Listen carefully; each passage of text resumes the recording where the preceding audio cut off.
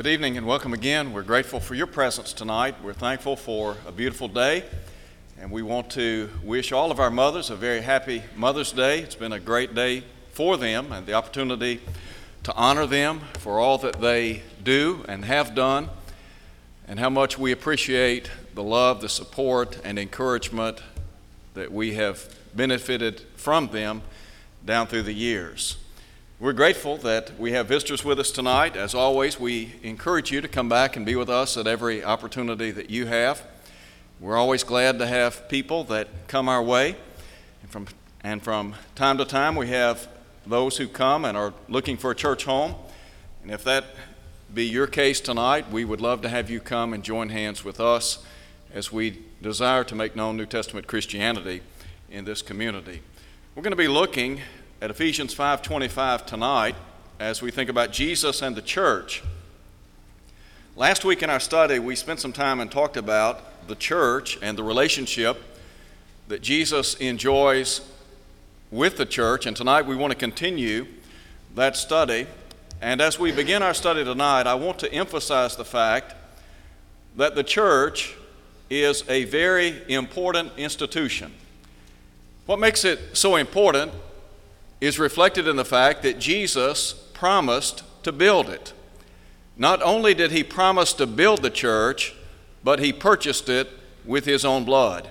And what a great privilege it is to be a member of the church, to be a part of the body of Christ, to be a New Testament Christian, to simply be a follower of the Lord, to be a disciple of Christ. And tonight, as we look a little bit more fully at our study, Jesus and the church, I want to begin by talking about the church is the bride of Christ, the bride of Jesus. And I think that this concept underscores the close-knit relationship that we enjoy with Jesus. There are a lot of figures that are used in the New Testament to describe the relationship that Jesus enjoys with the church. When we think about the bride of Christ, we're talking about a very intimate relationship. And I believe that this underscores the relationship that we have to Jesus.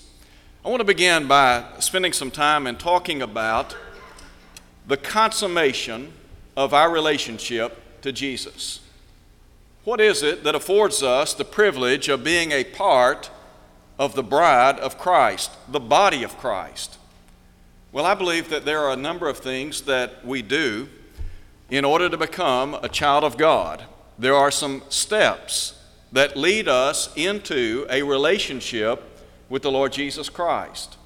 And as you think about the analogy that is used in Ephesians chapter 5, Paul draws an analogy between the relationship that exists between the husband and wife and Christ and the church. Well, by a similar token, as we think about what is it that puts us in Christ and makes us a part of the bride of Christ? During the earthly ministry of Jesus, in Matthew chapter 16, verse 24, Jesus said, "If any man will come after me, let him deny himself and take up his cross and follow me." Self-denial is important in our relationship to the Lord. We have to be willing to lay aside our own interest and will and become a follower of Jesus. And then add to that a deep-seated belief and conviction that Jesus is who he claimed to be, that is, the Son of God. In John chapter 8, Jesus would say, "Except you believe that I am he, you will die in your sins." And the idea there is that unless we believe that Jesus is the divine Son of God, then we will die in sin. And Jesus would say in John chapter 8 that if we die in sin, where he is, we cannot be. I want to further emphasize the importance of believing in Jesus as we think about the promise that Jesus made to build the church. In Matthew chapter 16, verse 18, when Jesus promised to build the church, he did so in light of that great confession made by Simon Peter. Peter said, "You are the Christ, the Son of the living God." That's the one that we are to believe in. And then we are instructed to repent of sin. That is, we give up a life of sin. We die to the love and the practice of sin. Jesus would say in Luke 13:3 Except you repent, you will all likewise perish. And then to confess with our mouth what we believe in our heart, that Jesus is the Son of God, just as Peter did and others in the long ago. The eunuch in Acts chapter 8, verse 37, confessed that he believed Jesus to be the Son of the living God. And then we are immersed into Christ. We're baptized into Christ in order that our sins might be forgiven. In Mark chapter 16, verse 16, Jesus said, "He that believeth and is baptized shall be saved." Now, when we obey the gospel, that is, when we demonstrate faith in the Lord, repent of our sins, confess His name, and are immersed in a watery grave of baptism, what happens? Well, the Bible tells us that we are then married to Christ. Romans chapter 7, verse 4. We are married to Jesus. In Revelation chapter 19, verse 7, John pictures the Son of God coming for His bride. And he said, the bride has made herself ready. We make ourselves ready by obeying the gospel, becoming one with Christ in that watery grave of baptism. Now, what about the steps that put us into Christ and make us a part of the bride of Christ? Are all of those steps essential? Can you leave one out? I would submit unto you that each and every step in God's plan of salvation is imperative. There are a lot of people in the religious world today, they believe that you need to have faith in Jesus. They would acknowledge the importance of repentance. They would even go so far as to say you need to confess that Jesus is Lord. But then when it comes to New Testament baptism, they say, well, baptism is not essential. It's an outward sign of an inward grace. It's a token of your salvation. It's symbolic. Some would say it's not essential, it's not mandatory, it's not necessary.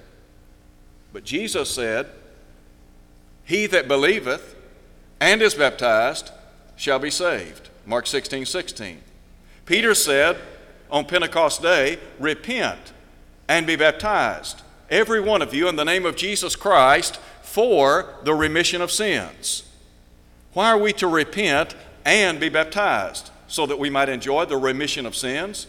Why is it essential for me to be baptized into Christ? Well, because that's where the blood of Christ resides. In other words, it resides in Jesus' death. John 19:34. When Jesus died on Calvary's cross, He shed His blood. When I'm baptized into Christ, I thereby contact the blood of Christ. Now, sometimes people will ask the question, well, why is it that you don't baptize babies or infants? Well, because New Testament baptism is called a believer's baptism. Jesus said, he that believeth, number one, and is baptized, number two, shall be saved, number three. When you're baptized into Christ, God adds you to the church. That is, He puts you in the ecclesia, the community of the saved. And when we're baptized into Christ, we enjoy all spiritual blessings which reside in Christ Jesus. Now, there are a lot of folks in our world today, they believe that this book that we call the Bible is inspired of God. As a matter of fact, they believe that this book ought to guide or regulate our lives. But many, unfortunately, when it comes to what the Bible teaches about the church or about baptism into Christ, they have failed to come to a full understanding. And so our goal, our desire, is to simply call people back to what the Bible teaches. As Peter would say, if any man speak, let him speak as the oracles of God. So when I'm baptized into Christ, I become a part of the bride of Christ, collectively speaking. In 1 Corinthians chapter 12 at verse 13, Paul said, by one Spirit were you all baptized into one body. Somebody asked the question, well, how many bodies are there? Paul said in Ephesians 4, there is one body and one Spirit, even as you are called in one hope of your calling. One Lord, one faith, one baptism, one God and Father of all, who is above all, through all, and in you all. So when I'm baptized into Christ, God then adds me to the church. And the reason I need to be in the church, what makes it so essential that I become a part of the bride of Christ, is realized in Ephesians 5:23, where Paul said, speaking of Christ, He is the Savior of the body. and the terms body and church are used interchangeably in Scripture. They designate one and the same, that is, the church, the body of Christ, the kingdom of God, the kingdom of heaven. We looked in our last study at some of the names that are used, collectively speaking, to identify the bride of Christ. But what I want to emphasize is that when we're baptized into Christ, that union takes place. There is the consummation of that relationship. We are then married to Christ. But then there's a second thing I want you to see as it relates to being a part of the bride of Christ, and that is our conduct in Christ. Now in Ephesians chapter 5, Paul again uses the marriage relationship, and he talks about that intimate relationship that exists between a husband and wife, and the intimate relationship that exists between the church and Jesus. Sometimes people don't understand the importance of being a member of the church. They don't understand the intimate relationship that Jesus enjoys with the church. But when we are baptized into Christ and become a part of the bride of Christ, there are some things that relate to marriage that we can look at and appreciate and apply to our relationship to the Lord. First of all, when you were baptized into Christ, you were committing your life to the Lord Jesus Christ. When you died to the love and the practice of sin and were immersed in a watery grave of baptism, Paul said you rose to walk in newness of life, Romans chapter 6, verses 3 and 4. You in effect said, I am committing my life, I am consecrating my life to the Lord Jesus Christ. Jesus said in Mark 6:33, seek ye first the kingdom of God and His righteousness. What about committing our lives to the Lord Jesus Christ? Is it not the case that when we sign on to become New Testament Christians, when we obey the gospel, that we're saying we are in this thing for the long haul? We're in it until death. When you got married, those of you who are married, when you entered into that marital relationship, that very intimate relationship, you did so with the intent till death do us part. Remember what Jesus said in Matthew chapter 9? In Matthew chapter 19, verse 6? What therefore God has joined together, let not men put asunder. That means that we're going to stay together come what may. That same principle applies when we talk about being members of the church. We're saying we're going to serve the Lord Jesus Christ. We're going to be faithful to Him come what may. Good times, bad times, joys, frustrations, highs and lows. Whatever we face in this life, we're in this thing until death. So, commitment, that is paramount. And then there's a second thing. It's the idea of being chaste, free from carnality. When Paul wrote to the church at Corinth in 2 Corinthians chapter 11 at verse 2, and by the way, one of the problems that existed among those who were living in Corinth, particularly those who belonged to the body of Christ, was carnality. Paul said, look, I espoused you to one husband. What was he saying there? They belonged to the Lord. That's what we're saying to every person who is a believer. That is, to every person who is a disciple of the Lord. You belong to Him. As Paul would say, you are not your own. You were bought with a price. Therefore, you are to glorify God in your body and your spirit. Why is that? Because you're God's. 1 Corinthians chapter 6, verse 20.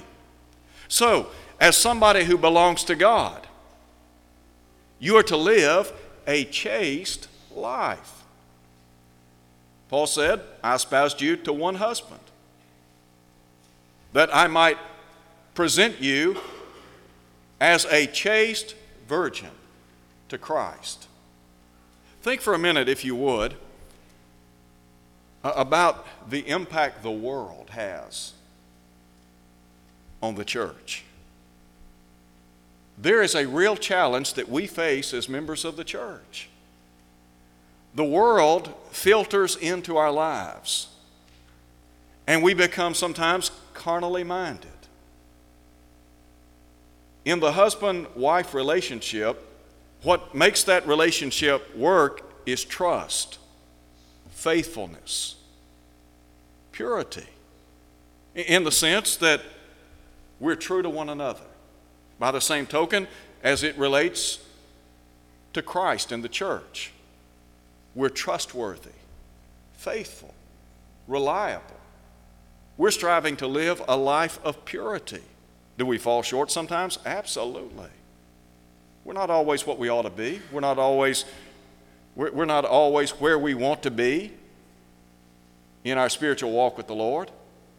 But we're making an effort to live a life of godliness. We're trying to do what John said, walk in the light, with the full assurance that if we walk in the light as he is in the light, we have fellowship one with another, and the blood of Jesus is constantly cleansing us from all sin, according to 1 John 1:7.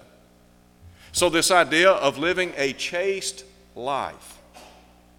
There's a third thing, and that is contentment. Now again, I think about the husband-wife relationship. You know why a lot of marriages fail? Because of the green grass syndrome. You know what that is? The grass is always greener on the other side of the fence. There are a lot of folks in our world today, they have gone into marriage saying we're going to be in this thing until death, and then after time goes by, the newness wears off, what happens? They start looking over the fence. And the next thing you know, they're not true to their mate. Well, in Christ, when we look at Christianity and what Christianity has to offer, as opposed to the world, we find a sense of contentment and peace. Paul would say in 1 Timothy chapter 6, godliness with contentment is great gain. We brought nothing into this world. It is certain we can carry nothing out. But having food and clothing, we shall therewith be content. In Colossians chapter 2, Paul said, you are complete in him, who is the head of all principality and power. When we obey the gospel, everything that we need spiritually speaking is in Christ. We are endowed with every spiritual blessing known to man, according to Ephesians chapter 1, verse 3. Everything you need, it's in Christ Jesus. Now, what the world is trying to do and what Satan is trying to do through the world is to say, look, you can't really be happy living a Christian life. You can't find contentment and joy and peace living for the Lord. There are a lot of folks that buy in to that type of thinking. Sadly, sometimes members of the body of Christ, they are lured back into the world. And yet, what we have to understand is everything we need, it's in Christ. When we obeyed the gospel, all of our spiritual blessings were realized. And as a child of God, we have come to understand what our true purpose in life is. I want to ask you this question. What's your purpose in life? If someone were to ask you, what is the purpose for your existence? What would you say? Why are you here? What are you supposed to be doing? What's life all about? There are a lot of people that if you were to ask them candidly, what is life all about? I promise you, they couldn't answer it. They don't know what it's all about. They think that it's about personal gratification, satisfaction. I will freely grant we all want to be gratified. We want to find a sense of satisfaction, contentment, and peace. But I promise you, it's not in the world. And there have been some people in the body of Christ, they have obeyed the gospel, they enjoyed that cleansing power of the blood of Christ, and then they went back into the world. And they're not happy. They may think they're happy, but they're really not. And so, content in Christ, understanding that the world has nothing to offer us. I understand the devil makes the world look attractive.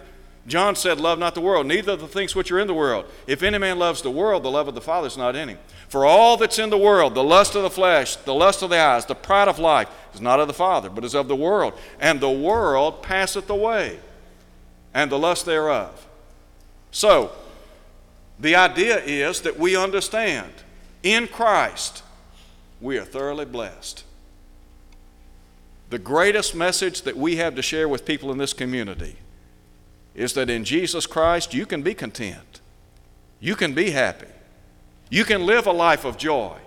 And there are some people in the church, they have forgotten what a great message we have. They have the idea that people aren't interested. Some say if you're too poor, you can't be interested in the gospel. Others would say if you're rich, you can't be interested in the gospel. Well, the Bible does say that the common people heard Jesus gladly. I don't care if you're rich or poor, black, white, educated, uneducated. It doesn't matter. Every person has the same basic intrinsic need, and that's to be in Christ and to live a life of contentment and happiness and joy. If we were to go in this neighborhood and talk to people, how many people do you think would say, I'm 110% satisfied and contented with my life? Well, as a child of God, as a member of the body of Christ, as a part of the bride of Christ, we ought to be content. We ought to find contentment in Christ. And then there's a fourth thing I would share with you, and that's communication. Every good marriage that I know about, there's communication that exists between the husband and wife. There are some marriages that fall apart because the husband and wife do not communicate. They don't spend time together. If we want to have a working relationship with the Lord, we've got to spend time with Him, don't we? What does that mean? It means, number one, I've got to listen to Him. That is, listen to the Lord. How do I do that? By opening this book that we call the Bible, by reading and studying and meditating on the truth of God. How am I going to know what Jesus would have me to do and how He would have me to live and how He would have me to act in this world if I don't know what He says? The Bible, from one perspective, is a love letter. You remember when you were dating? It may be that you're dating now. What'd you do? Well, a long time ago, folks wrote notes. They don't do that now. They text. They send emails and whatnot. Well, all I'm trying to say is that if you were dating somebody or you were married to somebody and separated by some particular thing, maybe you were out of town or away on a job or task or whatever, and a note came in the mail or they handed you a note, what do you want to do? Read that thing. Why? Because that person is the apple of your eye. In other words, you want to hear everything they have to say. Shouldn't we be that eager to read and study and think about the truth of God? To read what the Lord has said to us? And then what about prayer? Should we not pray to the Lord? Jesus said that men ought always to pray and not faint. The Bible says to pray without ceasing. So what do you have? You have open communication lines. We have, on the one hand, the Lord speaking to us. The other hand, we're speaking to the Lord. That's what makes for a happy, healthy marriage, spiritually and physically. All right, there's a second thing I want you to think about as we talk about Jesus and the church. And that is, the church is supposed to behave like Jesus. When we talk about being a part of the bride of Christ, that aspect that is shared with us in the Scriptures designates our relationship. Well, this really emphasizes our role model. What is my supreme example? Who is my supreme example in life? Jesus is, isn't He? When Paul wrote in 1 Corinthians chapter 11, verse 1, he said, "Be followers of me, even as I also am of Christ." I can just see the Apostle Paul thinking about trying to live a Christian life. And Paul is saying, the person that I am patterning my life after is Jesus. Peter, who had a very close-knit relationship with the Lord, would say in 1 Peter chapter 2 that we are to follow in His steps. That is, we're to follow in the footsteps of Jesus. Why? Because He is our supreme example. when it comes to behaving like Jesus, there's some things that maybe we ought to think about. I want to begin by saying, first of all, the church is to be spiritually minded like Jesus. What's happened in our day and time to being spiritually minded? In Luke chapter 2, we read of Jesus at the tender age of 12. He had gone to Jerusalem with his family members to observe the feast of Passover. And when you read the narrative, you find out that Jesus stayed behind. His parents left. They were headed back home. They made it a day's journey out, realized he wasn't in their company, and so they went back to Jerusalem, just like any family would do, having recognized the child had been left behind. So when they get back to Jerusalem, where is Jesus? Luke said he was in the temple, sitting among the teachers. And what was he doing? He was conversing with them, wasn't he? And the text tells us they were astonished at his understanding.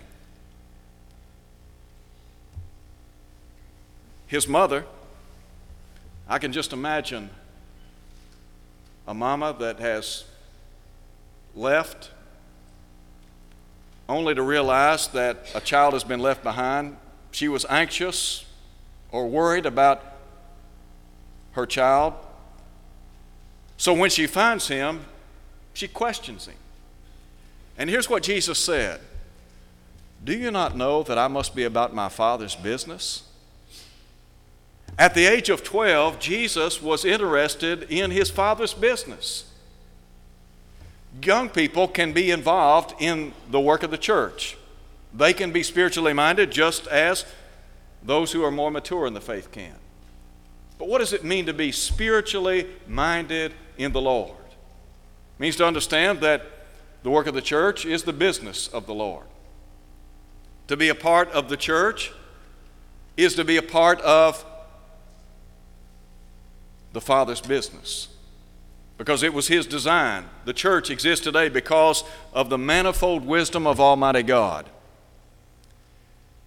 What do you think, if I were to ask you tonight, what's the greatest threat to the church in the 21st century? What would you say?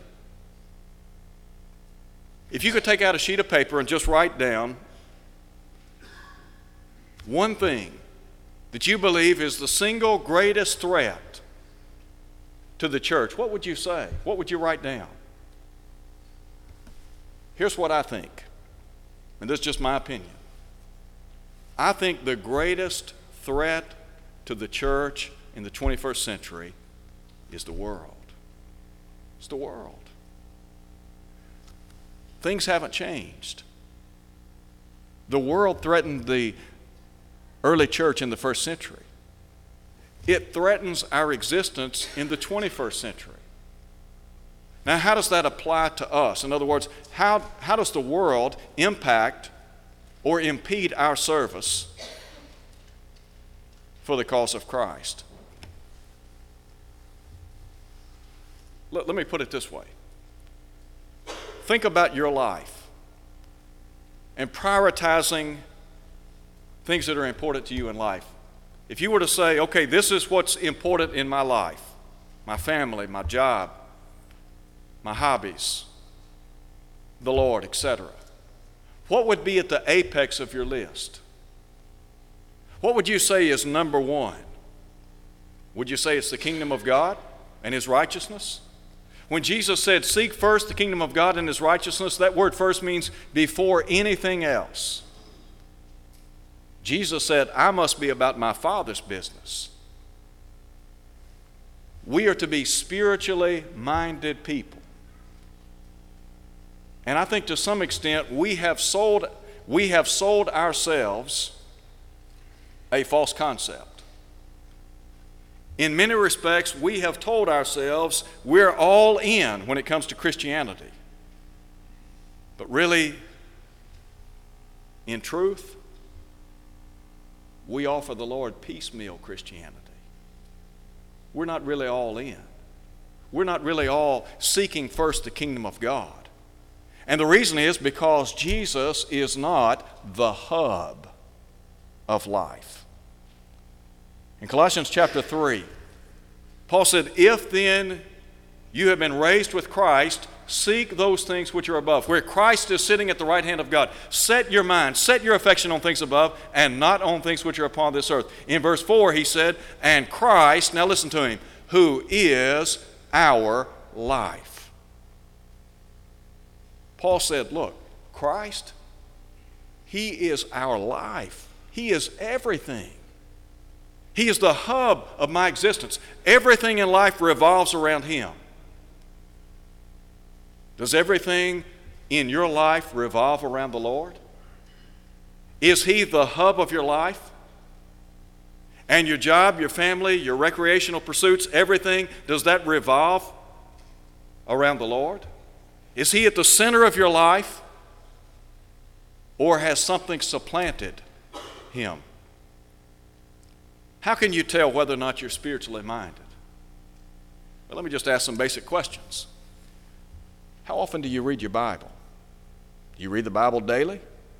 The psalmist said he meditated on the law of Jehovah day and night. Do you do that? How much time do you spend in prayer to God? Do you talk to him in the morning? You talk to him in the afternoon? You talk to him at night? The psalmist said, "Evening, morning, and noon will I pray and cry aloud." The psalmist had regular times to pray to Almighty God. Jesus emphasized the importance of prayer. Paul said, "Pray without ceasing." In Colossians 4:2, he said, "Continue steadfastly in prayer." And then, what about Bible study and worship? Wonder why some people didn't come back tonight. Wonder why the same ones never come back at night. You think there's a correlation there between being spiritually minded and carnally minded, worldly minded? I mean, we can cut it any way we want to cut it. We can slice it any way you want to slice it. We can say whatever we want to say. The bottom line is the truth speaks for itself. You're either all in or you're all out. Jesus said, "He that's not with me is against me." You're either for me or you're against me. You're either putting me first or what? Being spiritually minded. That's what it means to be a part of the bride of Christ and to behave like Christ. And then secondly, what about being submissive to Jesus? The Lord demonstrated a submissive life. The Hebrew writer said, "Though he were a son, yet learned he obedience by the things which he suffered. And being made perfect, he became unto all them that obey him the author of eternal salvation." Hebrews 5:8 and 9. In the Garden of Gethsemane, Jesus prayed, "Not my will, but your will be done." Jesus was submissive to God the Father. What is it he wants of us, expects of us? Submission to his will. Did Jesus not say, "Why do you call me Lord, Lord, and do not the things which I say"? Did Jesus not say, "Not everyone that says to me, Lord, Lord, shall enter the kingdom of heaven, but he who does the will of my Father which is in heaven"? Did John not write in Revelation chapter 22, verse 14, by saying, "Blessed are those who do his commandments, that they may have right to the tree of life and enter through the gates into the city"? We want to go to heaven, don't we? Yes. We expect to go to heaven. Well, if we're going to go to heaven, what do we have to be? Submissive to God. We have to be submissive to the Lord. Whatever the Lord wants us to do, that's what we want to do. And then there's a third thing. We have to serve like Jesus. We serve or minister to others in the name of Jesus. Everything that we do is to bring honor and glory to Almighty God.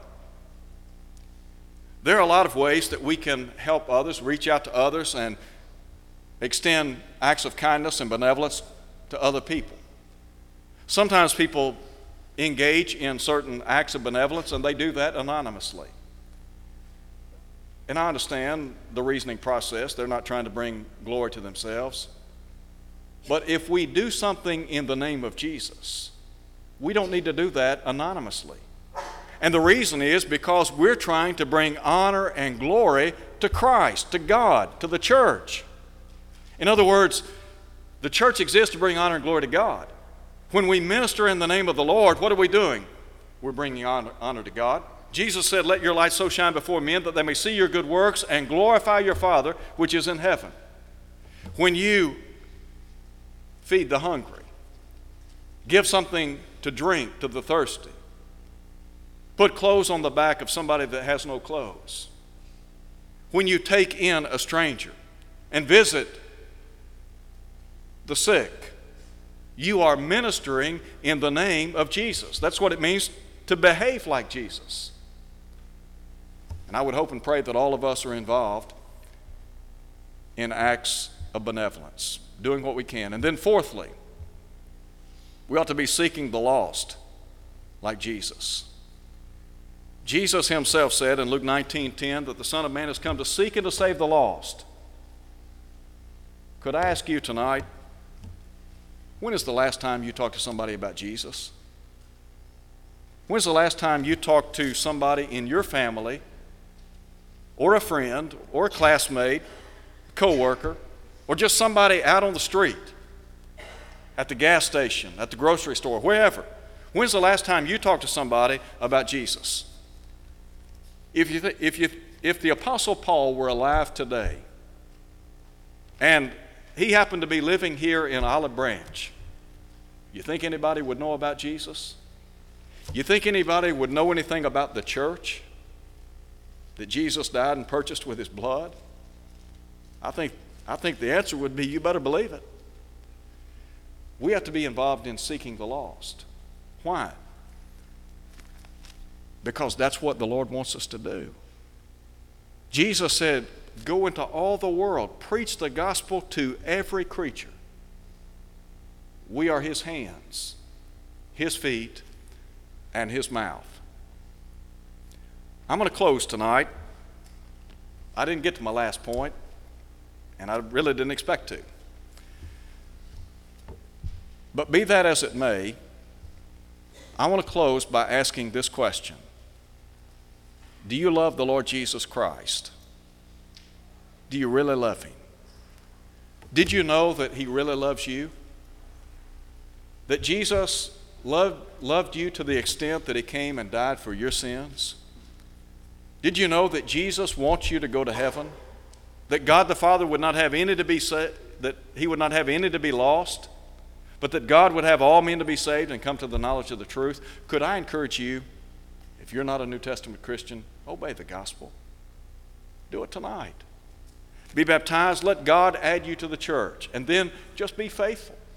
And the promise is the crown of life. If you're here tonight, maybe your behavior has not been becoming of a child of God. Listen, we're family members. We can pray for one another. We can encourage one another. We support one another. We'd be happy to do that for you tonight as we stand and sing.